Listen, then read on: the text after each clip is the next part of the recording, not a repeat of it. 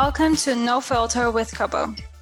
On today's episode, we'll talk about creating a formula with the most amazing feel and application, a cushion compact blush. As the name says, it comes in a cushion compact and should be applied with a sponge. It has a really nice pink shade that will work in multiple skin tones. To go over the ingredients and give valuable tips on formulating cushion silky products, we are receiving Tariq Williams, Senior Chemist at Kobo US Application Lab. Hi, Tariq. Welcome to the podcast. Hey, how's it going, Gabby? How are you today?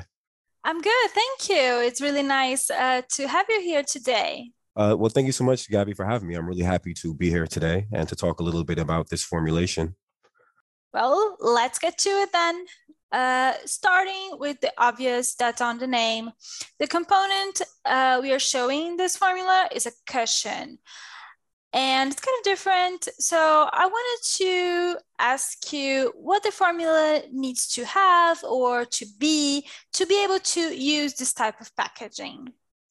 Well, the Cushion Compact is a unique and innovative type of packaging that was first developed and used by the Korean brand Amori Pacific in 2008. Since then, it has taken the Western world by storm.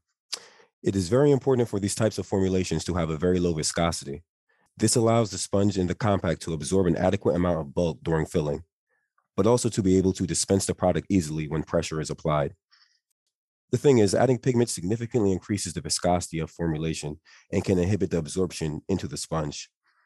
Here at Kobo, our pigment dispersions features a controlled particle size and custom treatments based on the media that the pigment is dissolved in. This allows for a smoother texture, improved spreadability, and a much lower viscosity than untreated pigments that aren't pre-dispersed. Okay, so this next ingredient isn't featured in this formula, but it's great for achieving a high pigment load without drastically increasing the viscosity. This ingredient is polyhydroxysteric acid. Polyhydroxysteric acid coats the charged surface of the pigment with a non-charged carbon chain. This greatly reduces the intermolecular forces between the pigment and other ingredients in the formula. This reduction of intermolecular forces not only prevents the colorants from agglomerating, but also greatly reduces the viscosity of the formulation. Well, thank you for all the information. I don't want to touch base now on the feel of the product because I had opportunity to apply it on my skin and it feels amazing. And for our listeners that obviously, unfortunately, can't feel this product right now, I'll try to describe it. It's very silky, very good on spreadability, spreads nicely on the skin, blends very well. So Tariq, how to achieve that particular feel? Well, this is a silicone-based formulation with phenyltrimethicone being the base oil. Silicones are renowned in the cosmetic industry for having very unique properties. They have extremely low surface tension, which gives them unparalleled slip, a light texture, and spreadability. Silicones are also fantastic film formers. They form semi-occlusive films that prevent moisture from escaping from the skin while still allowing moisture to be absorbed into the skin. This formulation also features a vinyl dimethicone elastomer. Elastomers are widely used in the cosmetics to provide thixotropic thickening of oil phases, in addition to having velvety and silky on-skin feel. Elastomers are one of the most important texturizers in oil-based formulations because of this unique sensory feel. The treatment that the pigment is coated with also plays a big part in the sensory feel. If you remember in the last question, I touched on polyhydroxysteric acid coatings. Well, this formula uses Kobo's patented ITT, which is an isopropyl titanium triisostearate treatment. This treatment also lowers the viscosity of the formulation, but also gives the pigments a soft and powdery texture, which is evident in the rub out on skin. Okay, since you talked about silicones, I want to be a little controversial here right now. Because there is a movement in the market to kind of avoid, the use of silicones, either because companies want to be more natural and silicones are synthetic, and also because there's a shortage in the market of silicones worldwide, and we have seen, longer lead times for silicones. So we have seen brands, move away from silicones. Do you think it would be possible to get the same results on, application, feel, drying time without using silicones? Well, I'm actually really happy that you brought up this topic. This is an issue for formulators all over the world have been struggling with as of late. In my opinion, no other oil can replace silicones because of their unique properties. Drying time will be easy to emulate by using oils with a low flash point, such as isododecane or dicaprylyl carbonate. However, if we were to look at the structural differences that make dimethicone different from other oils, we will understand why spreadability and texture can't easily be matched. The key here is the low surface tension that the silicones possess. This is because they have methyl groups at their surface interface, while all other oils have methylene groups at their interface. Methyl groups are known to have lower surface energy than these methylene groups.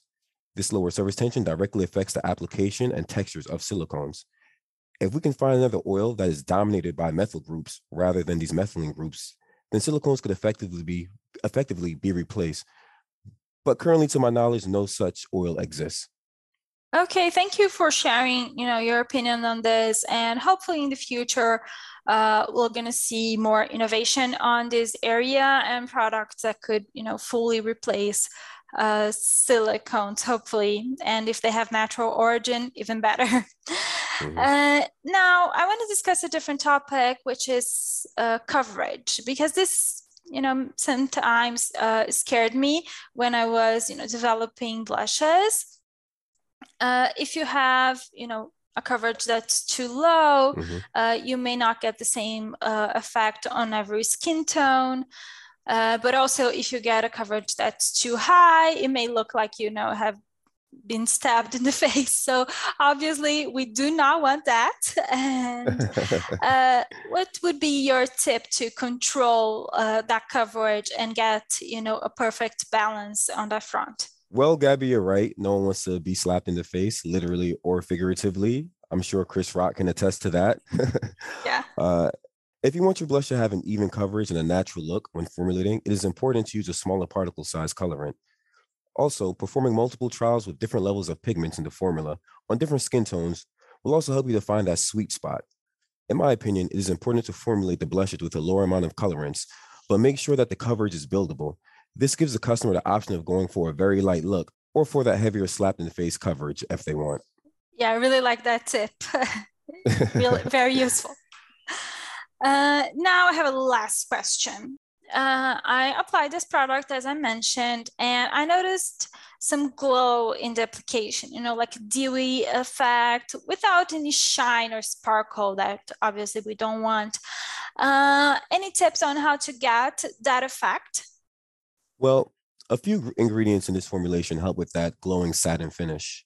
The first two being phenyltrimethicone and trimethylsiloxyphenyl dimethicone. Silicones that have phenyl groups attached to them usually have a higher refractive index. This means that they will reflect more light and leave the skin with a luminous finish without looking greasy or sparkly. With that being said, phenyl-modified silicones are great solvents for glowing and dewy formulations. Another ingredient that really helps to give this formulation its shine and luster is boron nitride. The particle size of boron nitride determines its effect on skin. Here we use a boron nitride with a mean particle size of 18 micrometers, which gives us a beautiful satin glow on skin.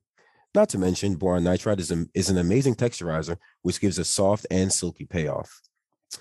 And finally, we have Cobomica L24, which is a mica filler with a 24 micrometer particle size. And this mica has a very thin and flat plate-like surface. This flat surface is great for reflecting light and offers formulations a natural sheen and luster. Well, thank you, Tarek, for participating. This was our last question. Thank you so much for all the great information and all the tips that you shared with us. I hope you can join us in the future and discuss other formulas as well. Thank you.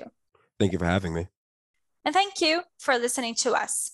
If you want to know more, in the description of this episode, you will find links to the formula and literature of the ingredients we discussed. Also remember that on social media, searching at Kobo products, you will find pictures and videos of this product and the application. Please check it out. This podcast has been created by the content team at Kobo Products Inc., a raw material cosmetic manufacturer and distributor specializing in 3D pigments and dispersions. To not miss any new episodes, be sure to follow us on Spotify or the platform of your choice.